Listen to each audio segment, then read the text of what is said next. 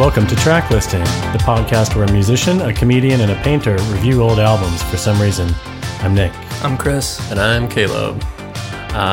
Welcome everybody to the new studio. Hello. Yeah. Does it sound different? Maybe, I don't know. It better. It better. Sounds good. For everyone at home, I'm like sitting across the table from everybody else. It feels a little adversarial. Yeah. Well, this is an interview process as well. It feels like more like a Senate hearing where I'm just like... We'll see how you do on this episode, Caleb. Okay. Do you need more water? Which is actually your pick this week. It is my pick. This week I picked the Big Lebowski soundtrack. Yeah! All right. This is a movie, one of my favorite films. This is a movie I definitely owned and watched over and over. It is a soundtrack that I never actually owned. So I was a little surprised by some things about this soundtrack. But I was thinking about it recently. I was seeing, I think for either a record store day or for maybe they just, some occasion, some company printed it on vinyl. So I've been seeing people put it out there a lot. And I was like, oh yeah, that's a good soundtrack. Yeah, it's whether or not you like the music, it's a good thing to own to have in your vinyl collection, I think, just because of the clout that comes with Big Lebowski and the obsession that I think people have about this movie. People might be picking up some clues for the review segment, whether or not you like the soundtrack. Okay.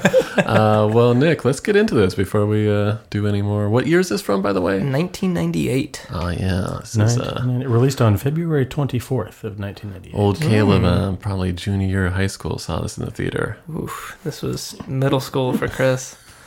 Fifth grade? Maybe? Sixth grade? Oh, God. All right, let's hear that first track. This is Bob Dylan making his first appearance on Track Listing with The Man in Me.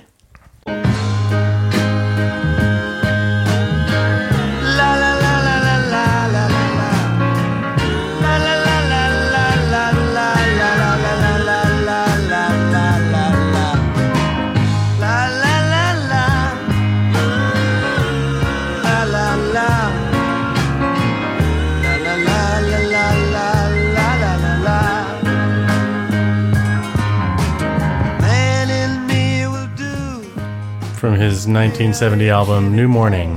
This is probably an unpopular opinion, but I think that's my second favorite Dylan record. Oh, yeah? I love that record. I'm a little bit of a Dylan... I mean, people that are fans of Dylan are like super fans, and they'll break it, and I'm not that. I just like Dylan, and there's a few of his albums that I like love. Blood on the Tracks is my favorite record, and I think this is my second favorite. I'm a little out of my element on this one. I haven't really done a deep dive with Bob Dylan. Well, yeah, it's a little bit of an intimidating thing. That's the thing. That's his 11th studio album. Yeah, well, it was out of like 48. It was a lot. Now, this was part of his like return, the kind of electric Dylan kicking loose the hippies, as it were. Yeah. But it's so listenable. It's so fucking good. And this song is amazing. This is... We talked about Dylan going electric on some previous episode. I think it was an episode that will never be released. Actually. I think it gives like special insight into the fragile egos of all boomers. Yeah. Like somebody can pick up electric guitar and it ruins their life. It was at the Newport Folk Festival, right? Yeah, and it melted people's face. They're like, no! What's he doing? No! Oh man. This is played in the opening role, and then again when he gets knocked out and he's flying over LA. I feel like I've seen it listed as a slightly different version on the soundtrack than it's on the album, but I don't have any. There were a couple of sources I found online that said that song was performed with Johnny Cash, which is absolutely that's not true. I don't know how that happened. Like, oh yeah, Johnny Cash is on that song. Sure, yeah. I think that it appeared most recently in a Pepsi Super Bowl ad. There was a Super Bowl ad with Jeff Bridges as the dude and Sarah... No, it's Jessica Parker. It's a Stella Artois. Okay, ad. it's a Stella ad. And it's like they're departing from their usual drink because he's like, "Can I get a wait? I'll do a Stella Artois or whatever."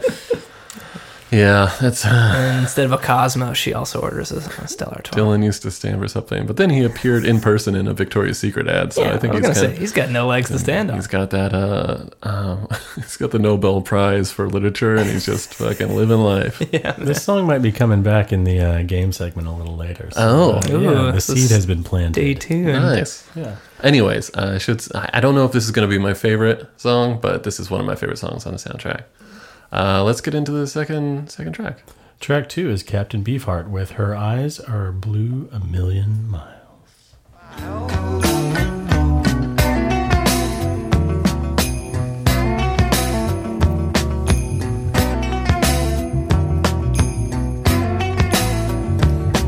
I look at her and she looks at me, and in her eyes I see the sea. I can't see what she sees in a man like me, but she says she loves me. Yeah, her eyes are a blue. You may remember this song when the dude is back at his apartment listening to the voice messages. Yeah, or the answering machine messages. Doing Tai Chi. That's it. You got something to say? No, Beefheart is another person that I haven't done the dive. I think you're actually a bigger Beefheart fan than I am. I know you like Trout Mask or... Yeah, I know him from... Trout Mask? Trout Mask Replica? Trout Mask, okay. That's like the big important album. Yeah. I was first introduced to him by my brother on a Frank Zappa song called Willie the Pimp. That's what... so I have that album, Hot Rats. Yeah. And whenever Willie the Pimp plays, my cat goes crazy. He loves it. I mean, it's very, like, cacophonous. I don't know, what's that word? Cacophonous. Cacophonous, yeah. I think there's a jackhammering noise in the background that just, like, sets him off. Dude, that song is nuts, and I love it. And I remember, really like, my brother playing it for me in carpool, and I was like, who is singing this? And he's like, hot dudes, hot bags, hot birds, hot sticks. Well, Zappa and Beefheart were like, they grew up together. Yeah. They were like teenage friends. Yeah, they were like buddies. But I love his voice. I think, I went through like a very intense Tom Waits phase that I think I actually did grow out of. But I still appreciate Tom Waits. But I was talking to Nick about the band Man Man that everyone like they incessantly compare them to Tom Waits and Beefheart. And I was like, oh yeah, I hear the Tom Waits, and I don't really know Beefheart, but I like Man Man. I like Tom Waits. So. Yeah, I've started listening to them recently. It's good. Band from Philly. I got to get into Beefheart. It's worth checking out. Yeah. Check it out. That song was good. Yeah. That was a good Beefheart song. Well, before we go on, there was I guess that scene where he's checking the messages. It made me realize it's Brant calling back. It's Brant coming. Dude, he unfolds so many plot points. Boom, boom, boom, and he's just like sitting there making White Russian, of course, and it's like, hi, this is Brant, and then it's like, hey, this is Smokey. I just want you to know we did report what Walter did at the bowling alley. I don't want to be a hard-on about this, man. And then it's like, hey, this is Big Lebowski, or this is, please, it's not about the rug, blah, blah, blah. And then it's like the other guy that's like, so we understand you have pulled a gun, and that violates over 27 legal. So I'm just like, man, what a great device of like unfolding all the stuff there. I love the Coen brothers like more than almost any other filmmakers, and they've been like, I feel like with their comedies, I'm a little bit more lukewarm on a lot of them. I think that this is their only like real perfect comedy. I will say, well, it depends. I guess Oh Brother Where Art Thou is kind of a comedy too. Yeah, but I like this more than Oh Brother Where Art Thou. Yeah. I think it depends what you consider. I mean, because Fargo is like one of the funniest movies. I wouldn't commit. That was the film they wanted to make this movie. They wrote it around the same time as Barton Fink and couldn't get the people together, so they went and made Fargo instead. Oh, not too bad. Yeah. Just something to fill the time. Like in a perfect world, the Coen brothers would direct all movies. God, yeah, their attention to detail. Yeah, they're constantly kind of teasing the idea of doing a sequel to Big Lebowski, which I'm actually not really on board with, just because... I think that John Turturro started production on a spin-off with his character from the film that is supposed to come out sometime this year, called Going Places. Yeah. Yeah. Directed by them? Jesus? Not directed by them. What? Written and directed by Totoro, I believe. All right. So we'll see if that surfaces. It started in like 2016 or something like that. Let's dive into track 3. This is Elvis Costello with My Mood Swings.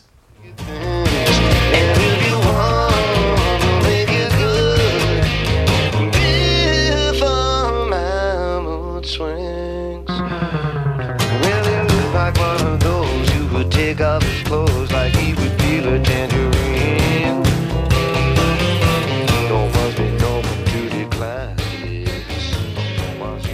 I believe that's Elvis Costello's first appearance on the Track Listing podcast. It is. As well. It is. Yeah. I have a ton of Costello records, and I like the early stuff.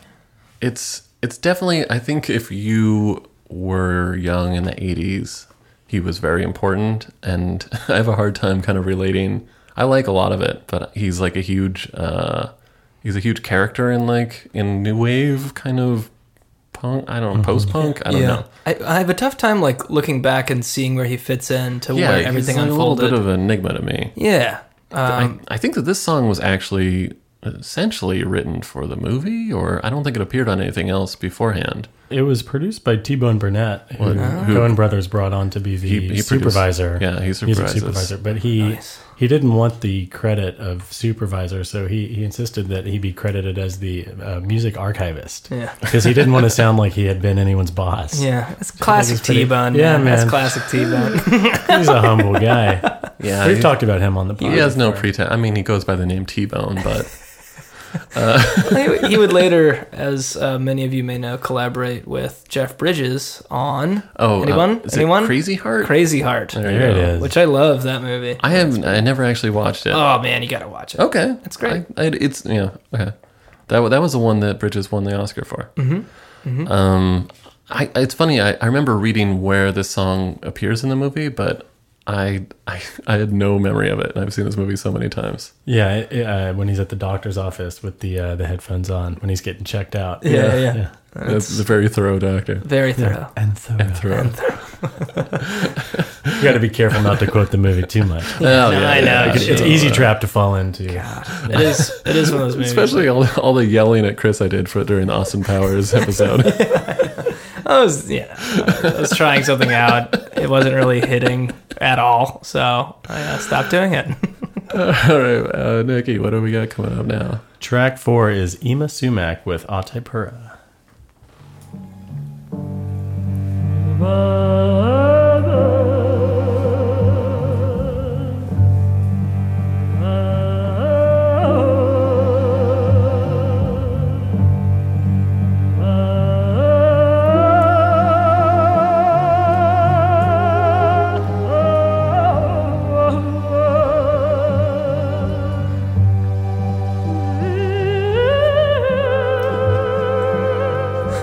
Great song.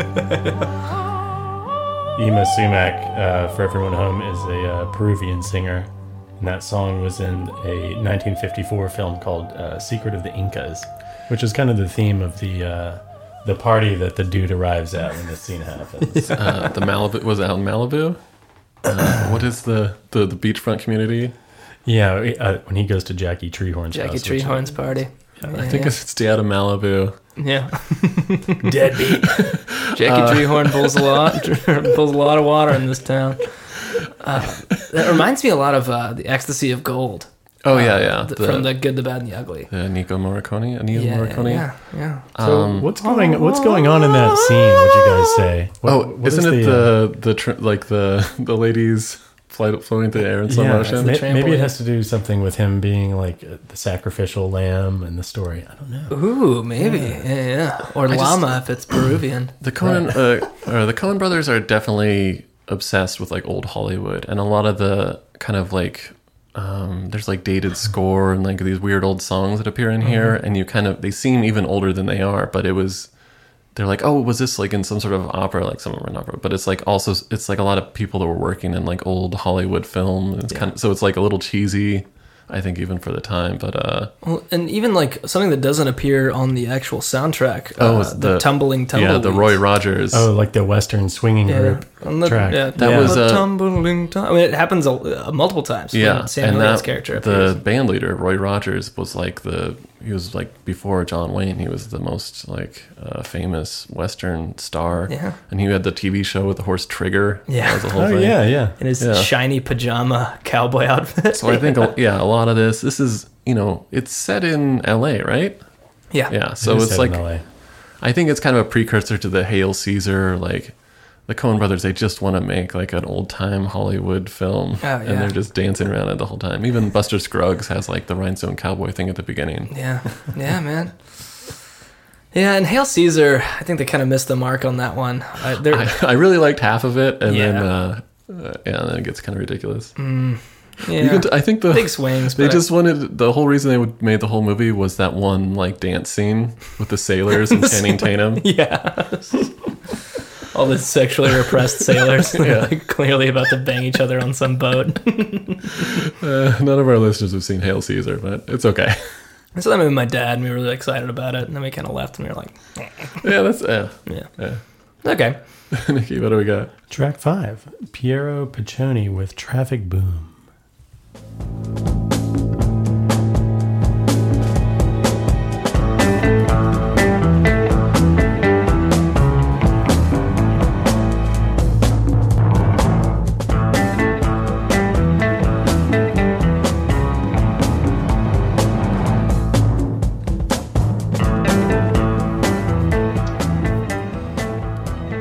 This Italian guy has done the score for like hundreds of movies, and was also a lawyer, which is my favorite fact. So this man. was from a film score, but I couldn't track down what film it was scoring. It's that same thing I was talking about a couple episodes ago. It's just like, go to the record store, find like the craziest looking Italian album. But I think he was working in Hollywood. I think there were. Oh yeah. Maybe I'm wrong about that. Oh, okay. But in the movie, this is of course scoring the adult film. What is it called? Logjammin'? Logjammin'. Yeah. With Peter Stormare as he's the nihilist. Yeah, I'm here to fix die cable. yeah, it's so great in that, man. It's funny. I recently bought a record. Patrick Cowley, he's a disco producer who produced a bunch of stuff for Sylvester. Mm-hmm. He apparently, a bunch of experimental music that he had made before he kind of became a big time producer, he licensed to high end gay porn films. And someone recently dug them up and like found the tapes and issued them, and they're instrumental and they're really, really good. I've always wondered that, like, are those 70s pornos gonna have like a resurgence of like popularity? Because like they were all scored, and I'm sure, with movies like Bathtubs Over Broadway, which is what my buddy Brett recommended for me to watch, which is like these industrial musicals. Oh yeah. Corporate musicals? Yeah, corporate musicals. And I'm sure like people are going to rediscover like, who was this amazing composer composing these like... Well, that's the thing. It doesn't sound porny at all, really. It's just these instrumental like... It's got like a Curtis Mayfield kind of vibe to it. It's really good. Nice. Thanks, Piero Piccioni. Yeah, check it out. Amazing. I wonder like what he was like to work with as a lawyer. Distracted, very distracted. Hang on, I gotta run home real quick. I gotta. It's like a full recording studio / like law office. You're getting billed for a lot of hours and jotting down some notes. Yeah. He's like, he has a bass in his hands when you like put him on retainer. Like, who's this guy? Like moving a stack of papers to be like, yeah, that's the drum seat. Just move. You can sit down behind there. Let's take a listen to track 6. This is Nina Simone with the Duke Ellington, Paul Francis Webster penned tune, I Got It Bad and That Ain't Good.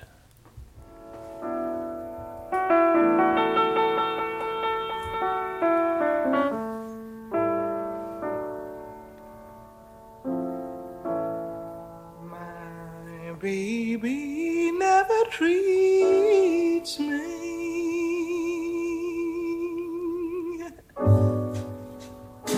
sweet and gentle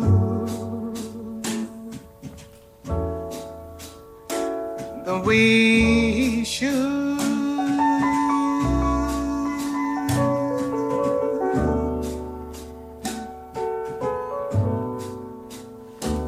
I Nina Simone making her second appearance on the track listing podcast here.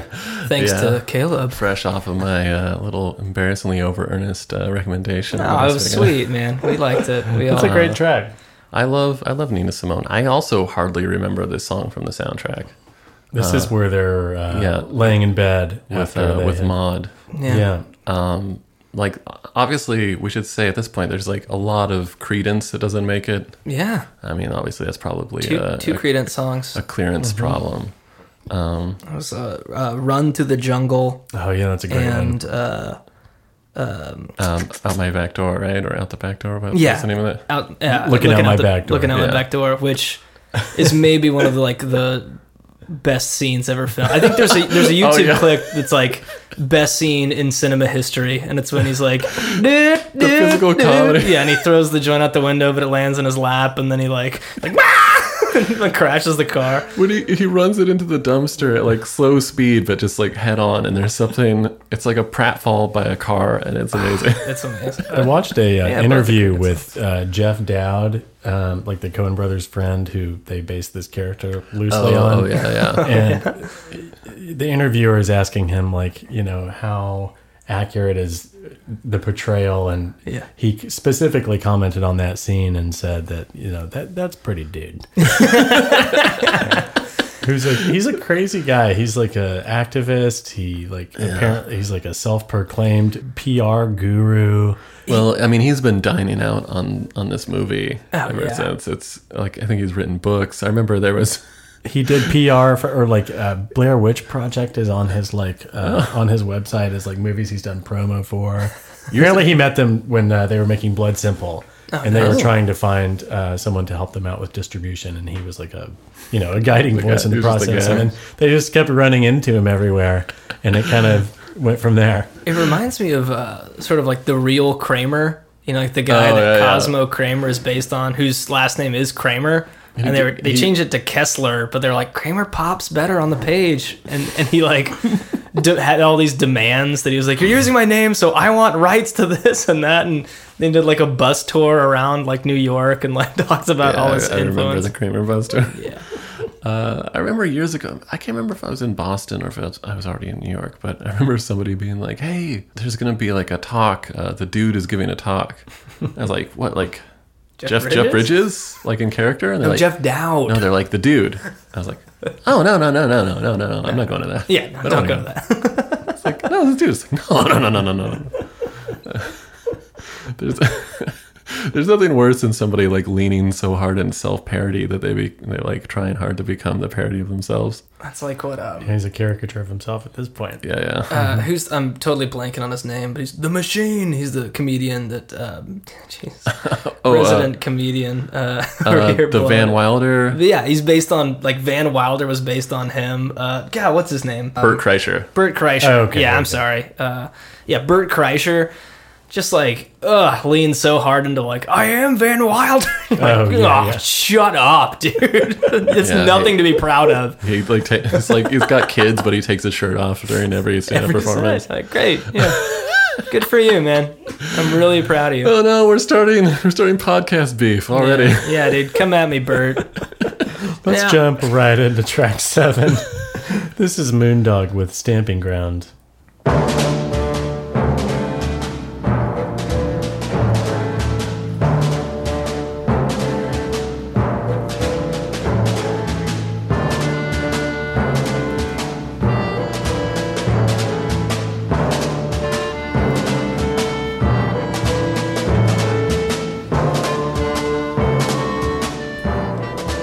All right, Moondog. I like Moondog. Thanks for all your work. Moondog. You guys know about this guy, right? No, I do not. Enlighten us, Caleb. He was a blind man who lived in New York for like 30, 40 years, and he would stand on the same corner, like busking and like selling things, and he had a big long beard, and he wore a Viking hat, and he named himself Moondog. He has a song called Bird's Lament that is, I think it's tribute to Charlie Parker. That's really, really good. And it was sampled when I was in high school. This DJ called Mr. Scruff. I think he was like a British DJ. he basically he didn't end up changing it that much, but it had a little bit more of a beat to it. And I remember my mom had this this friend who was a music nerd. When I was in high school, I was really into music, and we would talk all the time. And he came over once, and I was playing this song, and he was like, "Moondog?" And I was like, "What?" He's like, "This is a Moondog song." I was like, "Oh, I don't know what that." I was like, "Oh, okay." No, this is a DJ Scruff song. No, I was kind of like, "Oh," okay. I was like, "Oh, I didn't." It never occurred to me that it was like sampled from something. I didn't realize that I was like, it was like a Looper situation where that was me.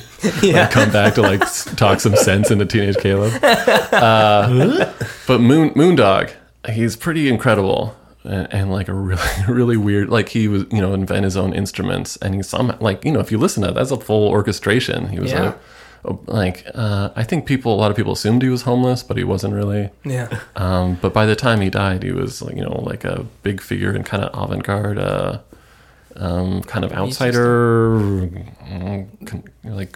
composition. I don't know. There was this coffee shop I used to go to in college, and there was this, it'd be nighttime, and this old guy would always wander up to the coffee shop, and people would always say, "Who is that?" And the guy that worked there would always go, "That's Moondog."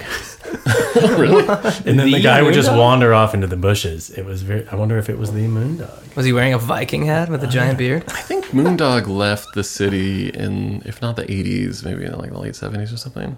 Moondog, where are you? Where are you? And he went to Germany, and he passed away, of course. But Moondog, if you're out there. Bird's Lament, I think Write is more what it's music. called. Bird's Lament is really, really good. I'll play it for you guys after the pod's over. You'll like it. Yeah. That song's playing in the film towards the end, where they are piecing together what's it's happened. apparently Yeah. it's the soundtrack to them actually realizing everything that's happened to the whole. You have your story, I have mine. Let's jump into track 8. This is Kenny Rogers and the first edition with Just Dropped In to see what condition my condition was in.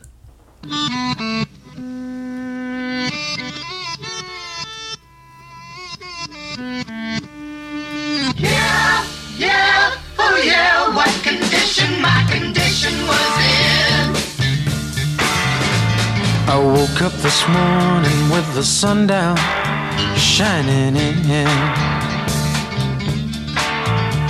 I found my mind in a brown paper bag, but then I tripped on a cloud and fell 8 miles high. I tore my mind on a jagged sky.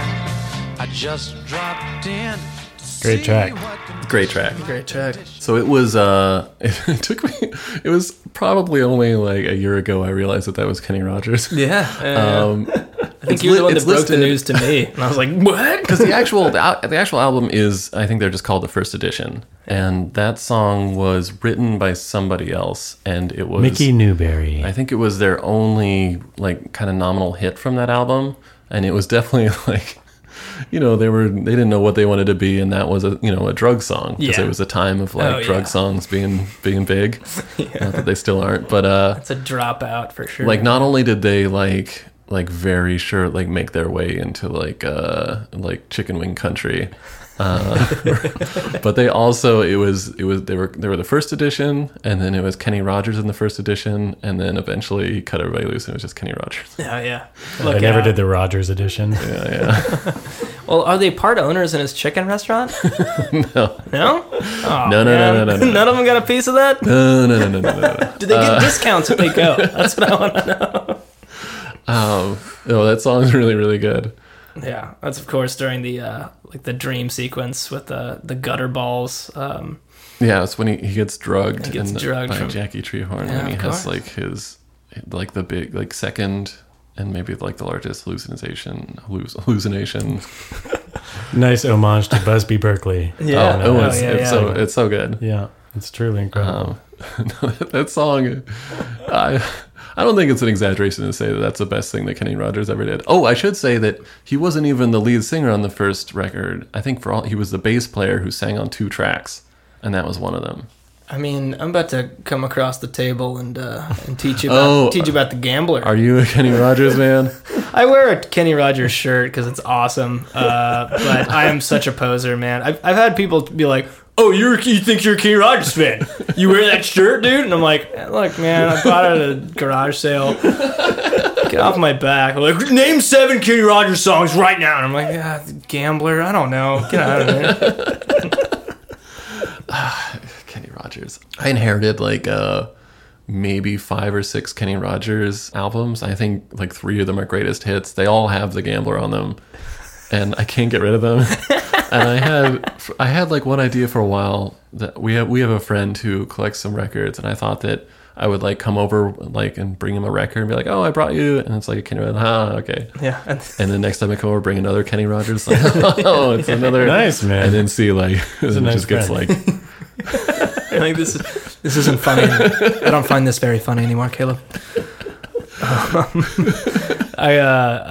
When I was browsing like missed connections in Texas back when I lived on like Craigslist, you ever browse those, you guys, just for fun, just to draw up on the comedy. But one of them was the opening line was, "Do you look like Kenny Rogers?" And I was like, oh, what is this? I clicked on it and it was like, 42-year-old Texas woman, 2 kids. I always thought Kenny Rogers was the sexiest man alive. Do you look like him? I was like, do you look like him? Yes, like so many people are chiming in like, yes, I do look like him. Finally, someone. That's achievable. That's Yeah. Honestly, that's a great post. It was a great post. I hope it got many hits. I hope she found love. That's amazing. Let's jump right into track 9 here. This is Meredith Monk with Walking Song.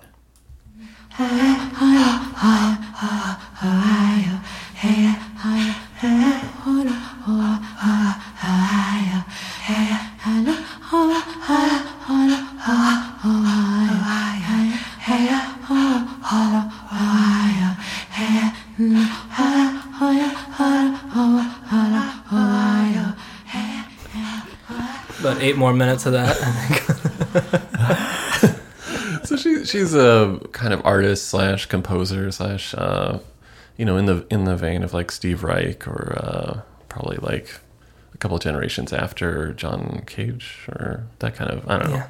I think this is like pretty contemporaneous to the movie actually, like mid 90s. This is in Maud's studio the first time Lebowski enters, and she comes whipping down with the suspended above with like throwing paints naked. I should say, I don't know, I don't want to forget to say this throughout the entire soundtrack, but this movie is like the only movie that represents me, and that there's the one scene where he goes to Maud's and there's a video artist sitting there just giggling. Yeah. And he's just Thewlis. I can't remember his last name. David Thewlis. David Thewlis, yeah. And Knox Harrington. Yeah. And the whole thing the of like, video who is this guy? And it's like, in my professional life, that's me. I'm the guy that's in the artist studio who's just like, who is this guy?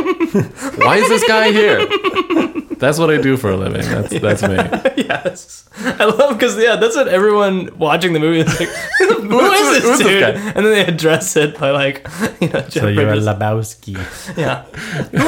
What do you do for a living, Mr. Lebowski? What do you do, man? I'm the guy, man.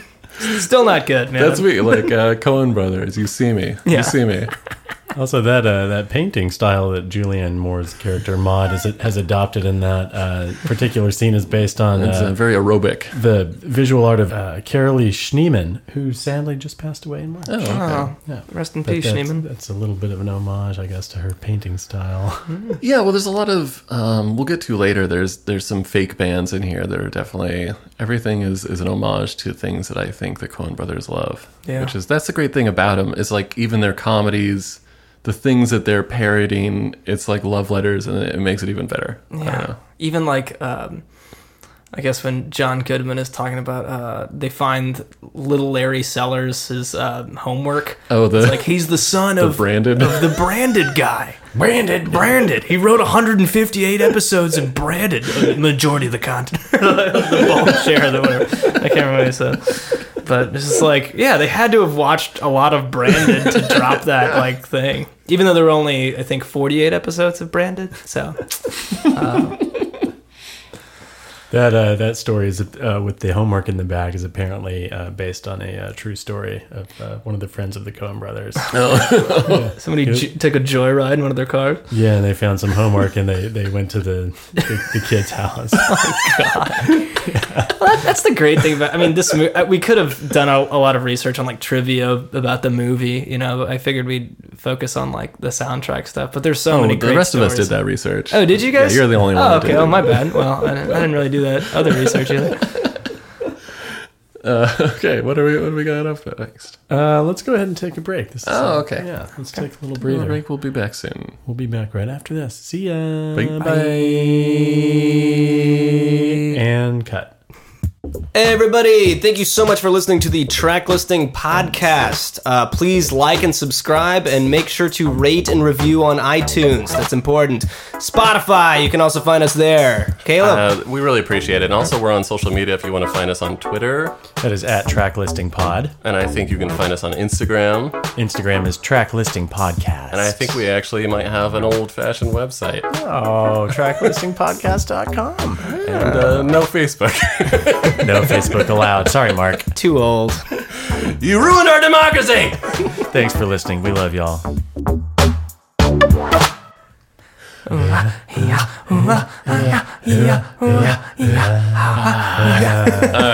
hey. Oh, sorry. Oh, what's up? Sorry, we were trying something.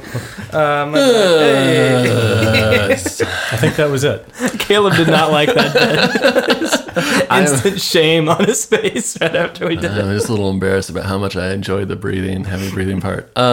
Before we get back into the soundtrack, I think we might have a game. What? But don't look at me. It's not my game. What? I've got a game. Oh, Nick has a game. This is another installment of Covers Blown. Oh, I did not know which game we were going to play. Sometimes covers happen in unlikely places, and we like to exploit that here on Track Listing. So I'm going to read you guys a song title and 3 artists, and one of these artists has covered said song, and 2 have not. So you just have to tell me which artist covered the song. Okay. Pretty straightforward. So for round 1, we have the song "The Man in Me." Oh, where have I heard that? Great track. At the beginning Right of this over the episode? title. Okay. Version by Bob Dylan. So, "The Man in Me." Was "The Man in Me" covered by The Clash? Was "The Man in Me" covered by Bob Marley? Or was "The Man in Me" covered by The Wallflowers? Oh, God. I'll let you guys talk about this for a second. All right. Caleb, we can't step outside in this studio anymore. We have to go under the table. Is that Doors okay? are locked from the outside. Yeah, they're locked from the outside. Okay, cool. We're under the table. I'm very confused by this. I'm gonna walk you through it because I'm kind of lost. Let me hear where your head's at, man. I'm a big fan of The Clash. Of course. And I feel like I've heard pretty much everything they've done. Same. And I would agree with that. And I don't think I've heard... Unless he's pulling some sort of bullshit where it's like a Joe Strummer and the Mescaleros or whatever, or some... Well, then that would be a discrepancy and we would have to throw the game. There's no bullshit in this game. Okay. I'm a little bit iffy on that. Okay. Very skeptical. Bob Marley. That's where my head's at. Reggae. A lot of covers. A lot of covers. I haven't heard it, but I could see it. When was Marley's heyday? I mean, didn't he die in the 80s? It definitely overlapped. It could happen. Okay, just Stay with it, guys. Would Jacob Dylan ever cover his own dad? I don't think he would have the balls to cover his own dad. I think he wants nothing to do with it. I gotta go Bob Marley. Let's go Bob Marley. Bob Marley locked in. Lock it in. Your answer to round 1. This is "The Man in Me."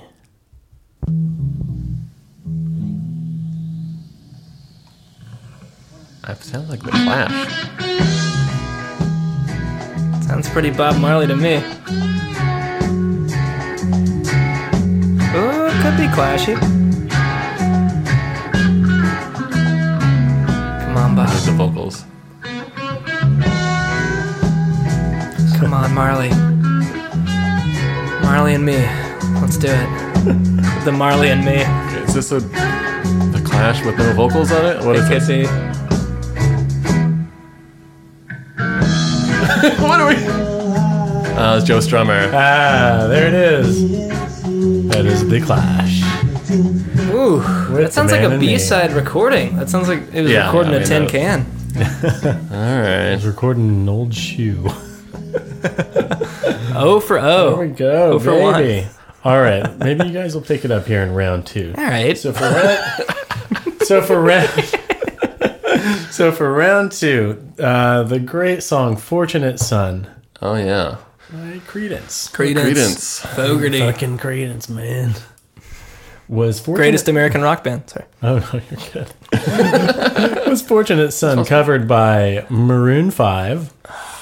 Was "Fortunate Son" covered by Coldplay? Or was "Fortunate Son" covered by U2? Take it away, boys. I have an inkling. It was Coldplay, U2, and what was the first band? Maroon 5. Maroon 5. I think it's Maroon 5. I think it's Maroon 5. I feel like I heard it on like America's Got Talent or The Voice or something like that. Or what? No, dude, did I hear it on the Super Bowl? What?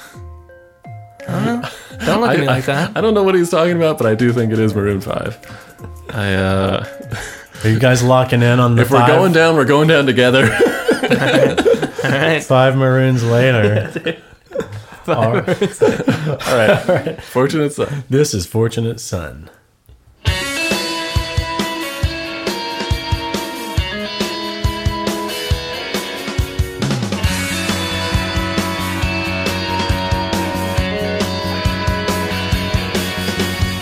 Some folks are born made to wave a flag. Yeah, the red, white, and blue. Chris Martin? When the band plays, I think that's Maroon 5. yeah, they're on the cannon. What is this? I don't know, man. It could be anyone. It could be anyone. Is it you too? That is U2 Oh, with "Fortunate God. Son." Oh yeah, thanks Bono. I could say that Bono might have been a fortunate son. Was he? God, that- Or was he born in the slums of Ireland? That was like a lot worse of a cover than I would expect from you to. Well, the jangly like the edge. Okay, the edge okay. playing. All right, let's just move All right, on. guys. All right. You got round 3. God, redeem ourselves. Snake Eyes.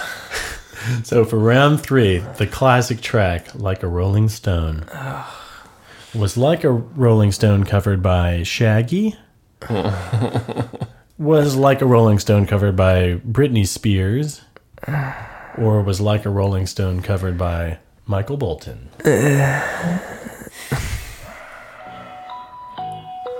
Take it away. See, he's fucked with my head. I can't. That's a Shaggy, a Spears, or a Bolton. Bolton. Okay, so Classic Michael conundrum. Bolton has probably covered 90% of all songs. True.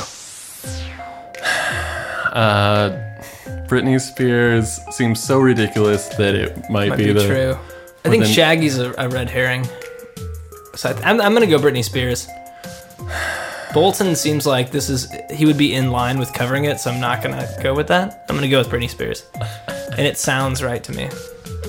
You think? Because remember, she You're also probably right. I'm gonna go with Michael Bolton though, just because somebody has has to to win. win. Isn't it? Somebody, we can't have. Well, we can we can can't both have a lose tie if it's game. Shaggy, I've said that before. but at least we'll lose in different ways. When it's Shaggy, everyone loses, no matter what. All right, let's get an I answer. think that you're probably right, even though I would never pick that. So, Chris, you were locked in with the Spears. Lock it in. And Caleb, I you're a got Bolton mine. You're boy. bolted in. You're bolted It's in. too obvious an answer. This it can't be Michael Bolton. This is Like a Rolling Stone. yeah.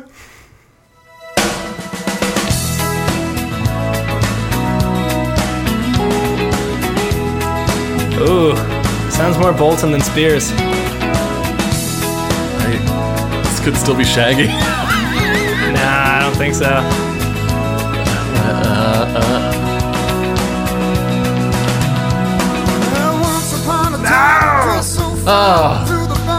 Sweet vindication.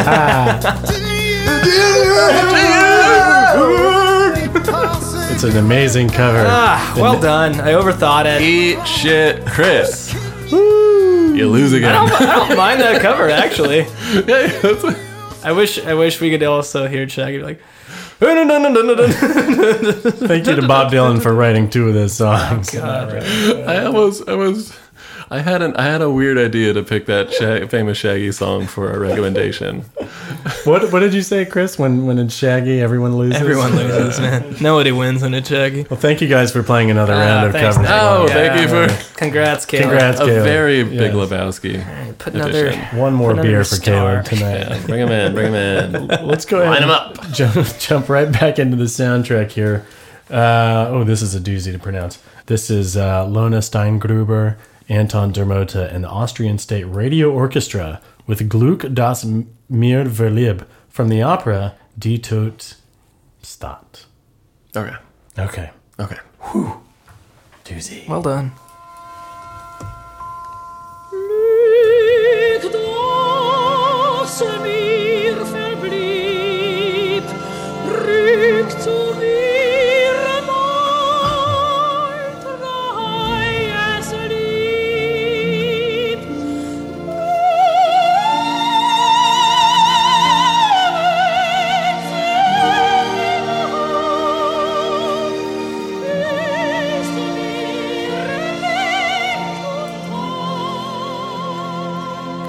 I think that might be the first real opera we've had on the show. Maybe. You may Yeah, 'cause- remember that when Brandt is giving the dude instructions about the drop-off. You know, Okay. maybe it's because I'm like still riding the high of my victory, but I'm like in a great mood. I love this. I love to hear that. 1 point. Wait, that's not when, because also I believe Requiem in D by Mozart plays at some point in this. Yeah. And that's when Well, that's the Big Lebowski's like crying by the fire, right? Yeah, I think this is when they go in the side room, or maybe it's another visit. But Yeah.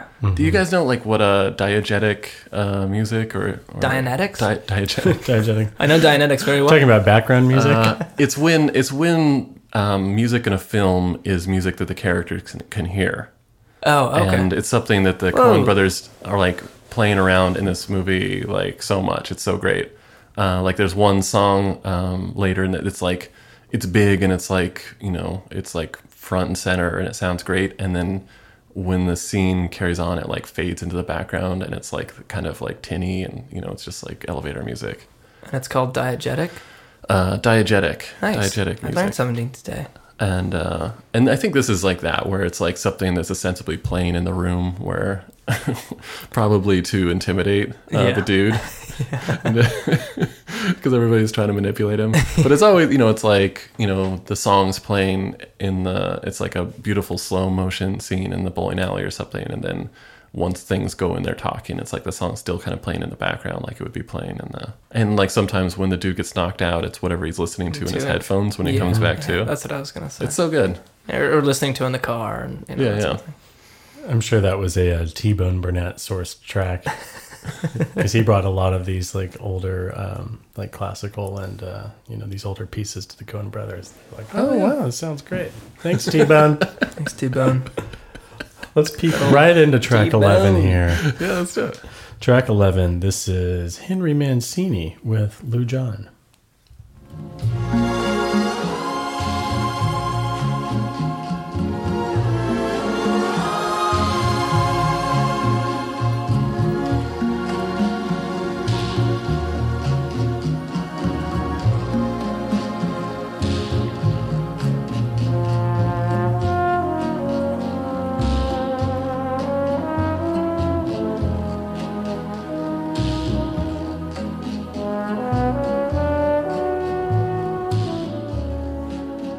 Good. I know that Chris is a big fan of Mancini. Big time.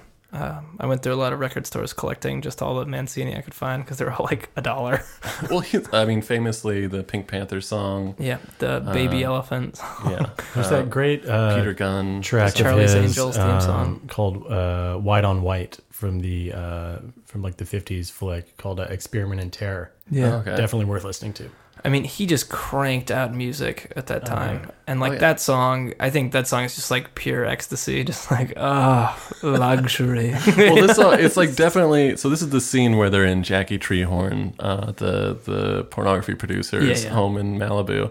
I thought this was the trampoline scene. No, this is when they're indoors. This is my favorite part in this movie to think about. It's is when the dude's starting to think of himself as a little bit of a detective at this point. Yeah. And Jackie Chiron gets a call, and he like writes something on a pad of paper. Yeah. And then he crumples it up and puts it in his pocket and walks away, and then leaves the room. And the dude like sneaks up and he does the thing where you shade to see what was written last. Just like a dude with a heart on. It's a dude with a giant erection. It's like one of the best payoffs. He's like, what? Oh! But and then he crumples that up and puts it in his pocket, and when he gets arrested, they're going through everything that was in his pockets, and it's just this. Also, the house that they shot that scene at is an amazing house. Oh yeah, I mean, I think that if you were to watch any of the Incredibles movies, like the set direction and like the music is all from this scene. Like, oh yeah, this is every villain scene in like an Incredibles or like an old Bond movie. It's so good. Whoa! Oh. Get something in your earpiece. Earpiece. Guys, I think we have some breaking news. Breaking news. This is news to me. News to you. We just had our first piece of fan mail come in. This is big, guys. That's not Guys, true. this is big. I've had some big. Real fans, Caleb, not your own family. Yeah, if you wanna send fan mail to me, find me on the Instagram. We cut to Chris Darden in the field. Hello, Track Listing Podcast. I'm Thibault from Paris. Sorry for the pronunciation. Thibault? Thibault. Thibault. Yeah. Thibault. From Paris, and I just started listening to your podcast, and I've enjoyed it. I've been really enjoyed so far. Very rare to see a podcast talk about the soundtracks of movies. I'm a massive fan of teen movies, and I've really enjoyed the episodes of Cruel Intentions, Can't Hardly Wait, and Clueless. I've sent you this message and to suggest some other awesome soundtracks. Then he lists a few other awesome soundtracks that we may or may do. Thank you. We are definitely doing at least half of them. Oh, yeah, for sure. Not all. So stay tuned. Thank you for the great podcast. Keep up the awesome work. Have a great day. Kind regards, Thibault. Thank you so much for our friends sweet. in Paris. Here's a little shout out for you. That's very great. Yeah. Thanks so much I just for listening. I want to send a message to all listeners and to contact me on Instagram. We value you as well. Yeah. Apparently you don't get your own news sting, but Yeah, that's true. Well, again, apologies for barely being able to read and and botching your name. listeners in France, it's very cool. Merci beaucoup. We dedicate this next track 12, to all our fans listening out there. This is the Gypsy Kings with Hotel California. Yes.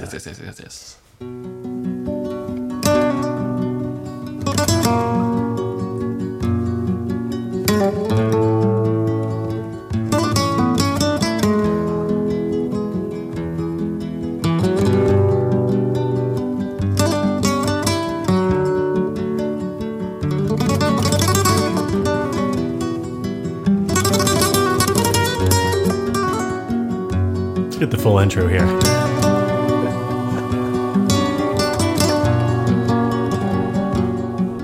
We're gonna get a cease and desist from the Gypsy Kings or Glenn Fry. Glenn Fry. Come for us, Don Henley. It's so good. Yeah, I mean, when you talk about great covers, that's like one of... Oh, this is the all-time greatest, I think. It's so good because, I mean, it's a different genre. Speaking of, that's Gypsy Kings are technically, I think, a French band. They are. They were, I mean, like, definitely like refugees from Spain, but Yeah. I think they were in France when they're... I think they were guys from the past. Well, we gotta get to the good part. We gotta get to the actual cover part. Fucking Eagles are coming for us, man. Come on, man, I had a rough night. Apparently, the Coen brothers saw Totoro at a play at the Public Theater. Nice. In 1988. It was called Mi Puta Vida. And his character, I guess, has some similar qualities to that that he has in Lebowski. So they figured he would maybe be easy, could easily slip into the role. Well, he's like one of the Coen brothers mainstays. Oh, He's yeah. in, of course, Barton Fink, Miller's Crossing. Mm-hmm. I don't think he's in... Oh, Brother, Where Art Thou? Yeah, of You would have course. to go through. He's been so Do many. not pursue the treasure. He's apparently he was pretty apprehensive about taking the role of Jesus. Yeah, I might be. And then he was like, I don't know if I could do that. He's like, I gotta lick a bowling ball. Yeah. And then he was like, I got this. I got this. But, I remember everything that I read about kind of like oral histories about the soundtrack. I think the Coen brothers had like 2 songs set. And I think it was maybe the Dylan song and this song. Yeah. And then they brought in T-Bone to fill it out. Pretty incredible. Oh, so good. All right, well, what do we got next, Nick? This next track is also dedicated to all the fans out there. Oh, come on. This is track 13. This is Carter Burwell with We Glauben. Oh, yeah.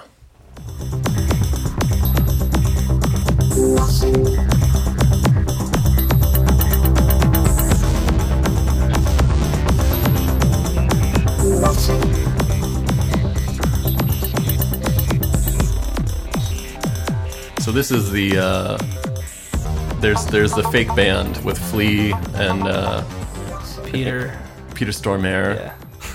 Autobahn. Yeah, they're Autobahn. the Kraftwerk knockoffs. Yeah. And this is a song that's playing on their boombox when they come in at the end. Yeah. But this is the composer. This is the guy who did the score for the film. Yeah, Carter Burwell. He's yeah. done a lot of scores for the Coen brothers over And the for other years. people. Yeah, this is when the car is finally torched. It's like it's taken such a beating this whole Anti-Semite. film. And they're sitting there, they're playing their own music, which is the best move.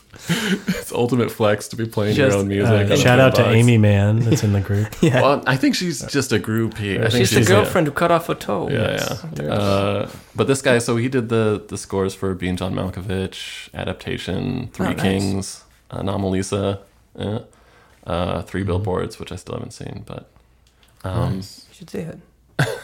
it's such a good scene.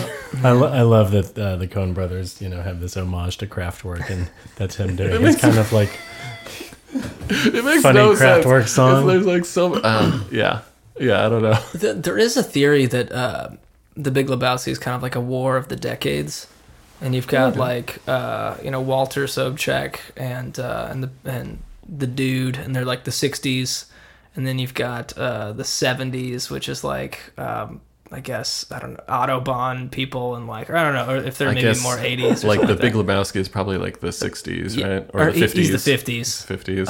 And then like, the 80s is I guess Bunny, and maybe Autobahn people. I don't know. So somebody kind of explained it to me that there was like, that's why he's like, I hate the fucking Eagles, and he like can't really exist in like in the 80s. We should mention that's Carter Burwell's second appearance on track listing. Previously from the Wayne's World 2 episode. Oh, hey. Oh shit! I didn't Which even know song? that. Which song am that? I don't know. Doesn't matter. Did some music for Wayne's World 2. It's all the Aerosmith live versions he was playing on. Guys, we have almost pulled into the last... Oh, no, this is the last track. Okay. Oh, We have this one more is track 14. Track 14. I think I know which one this is. This is Townes Van Zandt with Dead Flowers.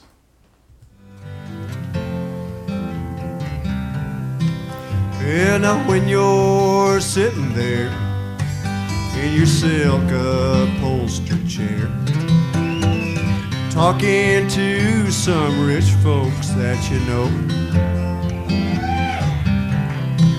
well, I hope you don't see me in my ragged company. All that you know, I could never be alone.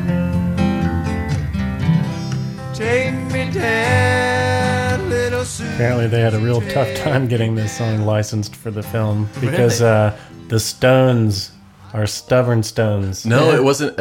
It was their like former manager owned the rights to this song. This is off a Stone song off of Sticky Fingers. Oh, they had to judge the manager to get that happening. Yeah, well, they like I think they gave him the script or they played him like a rough cut or something, and it was a scene where the dude talked shit about the Eagles, and he was like, "Yep, You got it. You can have it for free. yeah." I mean, I think he originally wanted like $150,000 or something, and then they Asshole. Dang. Like he needs it. like anything. That's steep, man. All you have Come to do is on. talk shit about the Eagles, and everything's smooth sailing. Yeah. I do like those stories about That's like, how the film industry works. You shit on the Eagles, everything's free. It's like Don Henley. People are like, "Oh yeah." there's so many does suck. stories.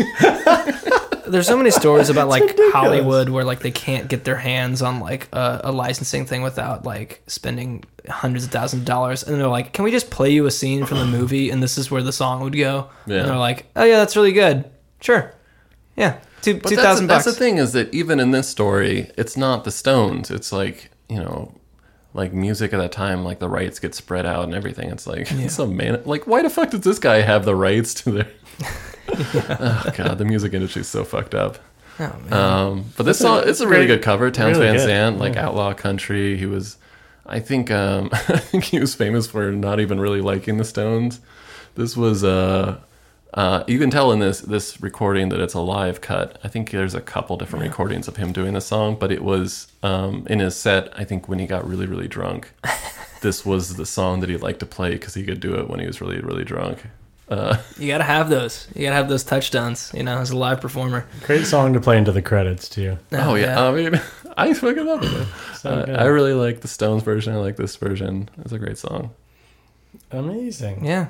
We're gonna have to rate this sucker. Ooh. Ready. It's 15 stars is the name of the game. 15 stars, decimal points included. Who wants to lead off? We're looking around. I'll lead off. I got a little. Unless Take it Nick, away, okay. Chris. Take it, Chris.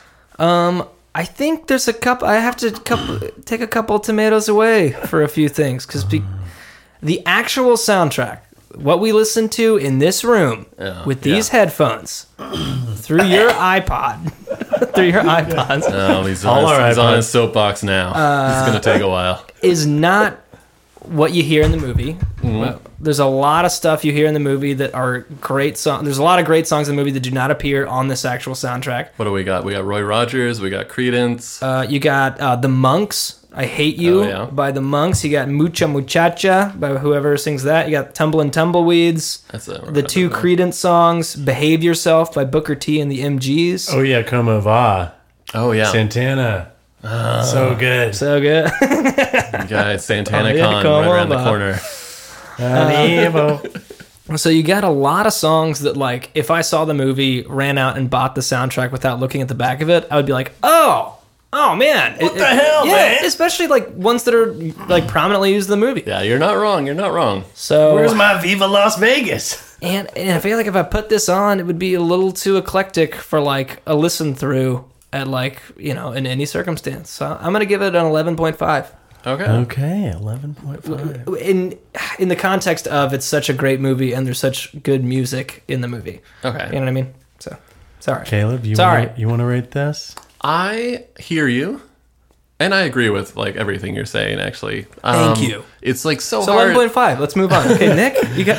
It's like I do have one. it is like an impossible thing for me to separate especially since I never actually owned the soundtrack. It's like I just remember the songs from the movie. It's one of my favorite movies. Mm-hmm. I gotta ding it for a lot of like missing great songs. There's only one like original song as far as I can tell. The Elvis Costello song seems to be the only one for the soundtrack. But I will say that the songs that stick out are not like songs that are classics that you hear around a lot. And that the songs, like all the weird songs, they seem really interesting and like gateways into like discovering a whole new genre of music for a young person. It's like Moondog or was it Melissa Monk or something Monk? Kenny Rogers, man. It's fucking, there's like a lot of crazy, like, it's not just like music that happened to be like, all this music was like picked because it was very particular and like interesting. That being said, I'll probably give it like a 12.2. Okay. But it's not the most listenable soundtrack, but I enjoy like everything that's going on, all that weird shit. All right, Nikki. All right, I got to rate this thing. I guess I feel kind of the opposite. I would love to sit and listen to this whole soundtrack. I wish that song, what was it called? Mucha Muchacha? Yeah. Esquivel. Really missed that on the soundtrack. When, he's at the pool with Bunny Lebowski. Which is a great scene. She's painting her toenails. Viva Las Vegas is also in this movie. We can't forget that. Oh, yeah. But, when all is said and done, one of my favorite movies, never owned the soundtrack, but always loved the music in the movie.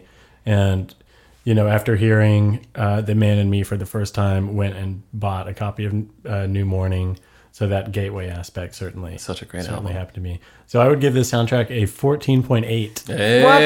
Whoa! A near perfect score. Near perfect. Wow. I don't agree with it, but I love you. Wow. I'm glad that resonated with you. Yeah. Great soundtrack. Well, great pick, Caleb. Oh, Good thank pick. you. Yeah. Hey. Thank you to the Coen brothers and Thank you. T-Bone Burnett Thank for you to- making that all happen. Yeah, Jeff Bridges and everybody. All right, guys, before we go off into the night, I think we have to add a song to the soon-to-be existent track listing Spotify playlist. Very soon. It's very soon. We're doing Probably going to do it. We're doing it tomorrow. So in honor of The Big Lebowski, which is a song about mistaken identity and misunderstandings, we are recommending our favorite misunderstood song.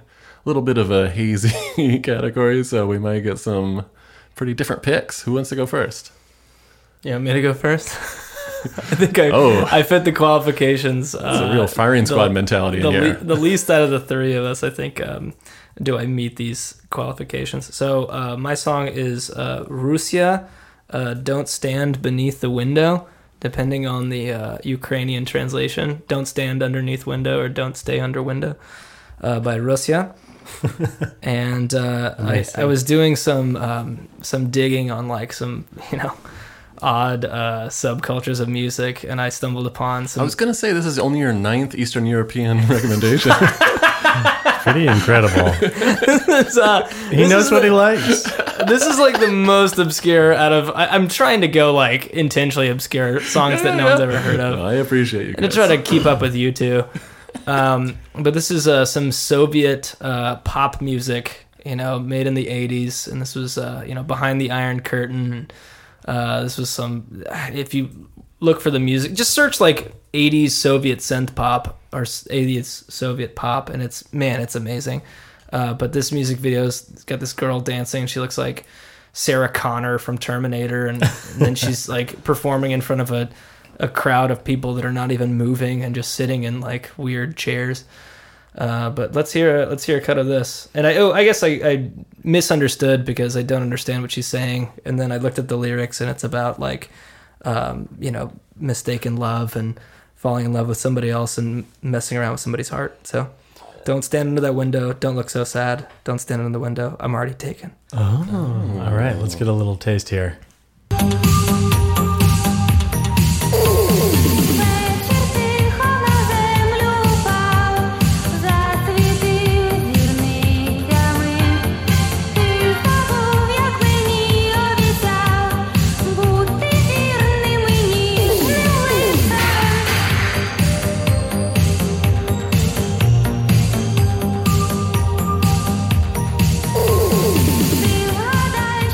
I'm kind of scared, but I also want to dance. Oh, dude, it's a great song to walk around New York City too. Also, one caveat: if you find the music video I'm talking about, it's actually a music video to another song by her, Russia, called "The Mermaid," but they've doubled up on. So the lips don't match up to the lyrics. Chris, everybody knows that. All right, sorry. I don't want to get any more hate mail than I already do. Don't talk down to our listeners. Everybody knows this. All right. Did I get you to actually apologize for that? All right. No, I apologize for everything. Who wants to go next? So you want me to go? I'll go ahead. Okay, go ahead. My favorite misunderstood song is the song "Perfect Day" by Lou Reed. Oh, yeah. Let's just get a little taste of the song for a second here. Come on, Lou.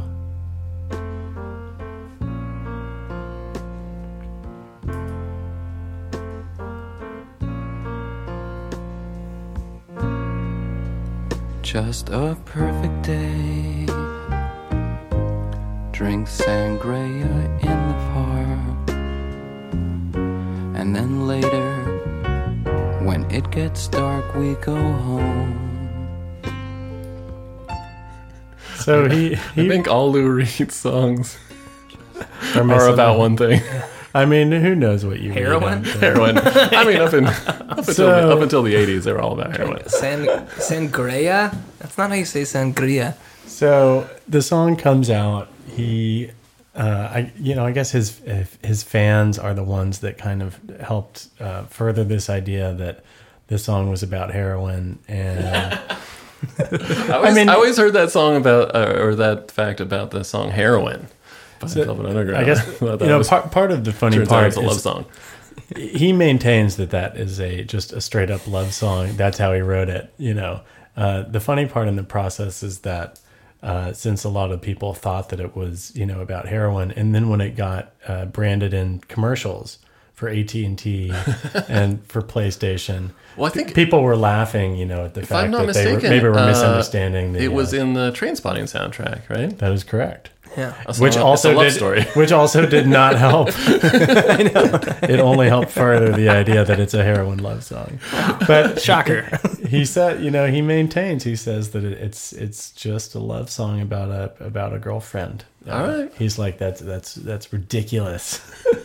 So, but who knows? It's just completely misunderstood. I believe him only because he wrote a song called "Heroin" about heroin. So I feel like he would not be embarrassed to have written a song afterwards that was also about heroin. Yeah, I guess he would say, I already got that song. That album, Transformer, is so good. I love that album. It's such a perfect day. I'm glad I spent it with you. Oh, such a perfect day. You just keep me hanging on. It's also like what I would imagine like being on heroin and like a lovely day in the park would be like, just like sangria. I would like to see a breakdown of how many days heroin addicts spend in nice, like, beautiful days in the park. But there's like the cloudy haze to the song, which is like you can't even enjoy the beautiful day without being out of your head. That's what I always took from it. Well, thank you, Lou Reed, for confusing us all. Yeah, so good. Caleb, what do you got for us? So I actually thought about I had a tough time with this one. I almost picked Lust for Life for the same thing. It's a song about heroin. It was used in like Carnival Cruise ads. Iggy Pop, Lust for Life. Check it out. Idiots. And Chips Ahoy. But I went straight up for an old a song that I legitimately want to recommend because it's a song I really like that's not very popular, but a song that I always misunderstood the chorus. So Ronnie Griffith, this is from 1982, kind of, this is like a little bit past expiration date of disco, the high energy, disco kept going in Europe, like Italo disco. This is around the same time, but I think it might have been an American release. Well, Disco Duck was the death of disco, right? When that song came out, people were like, that's okay. That was one of the... the death knell. Sorry. That was towards the end. But Ronnie Griffith, she cut one record, and then she immediately... she became like Christian rock or Christian contemporary, whatever icon. So this is the only secular album that she made as a solo artist. So the chorus is, love is a drug. Oh, your love is a drug I'm in need of. I always misunderstood it as, your love is a drug and I'm the needle, which I thought was like a little bit of a darker turn on it that I never quite understood, but I liked. So I was a little disappointed when I thought. A Guns N' Roses lyric right there. Yeah. Your love is a drug. If I've ever heard one. Your love is a drug and I'm the needle. It's a Motley Crue song. Yeah. Mr. Brownstone. I still like my version better, and I like to imagine that her love is the needle. But this is Ronnie. Let's hear it.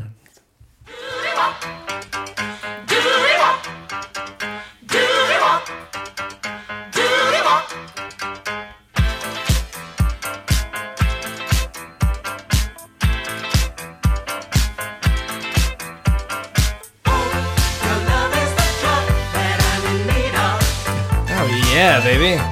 Right?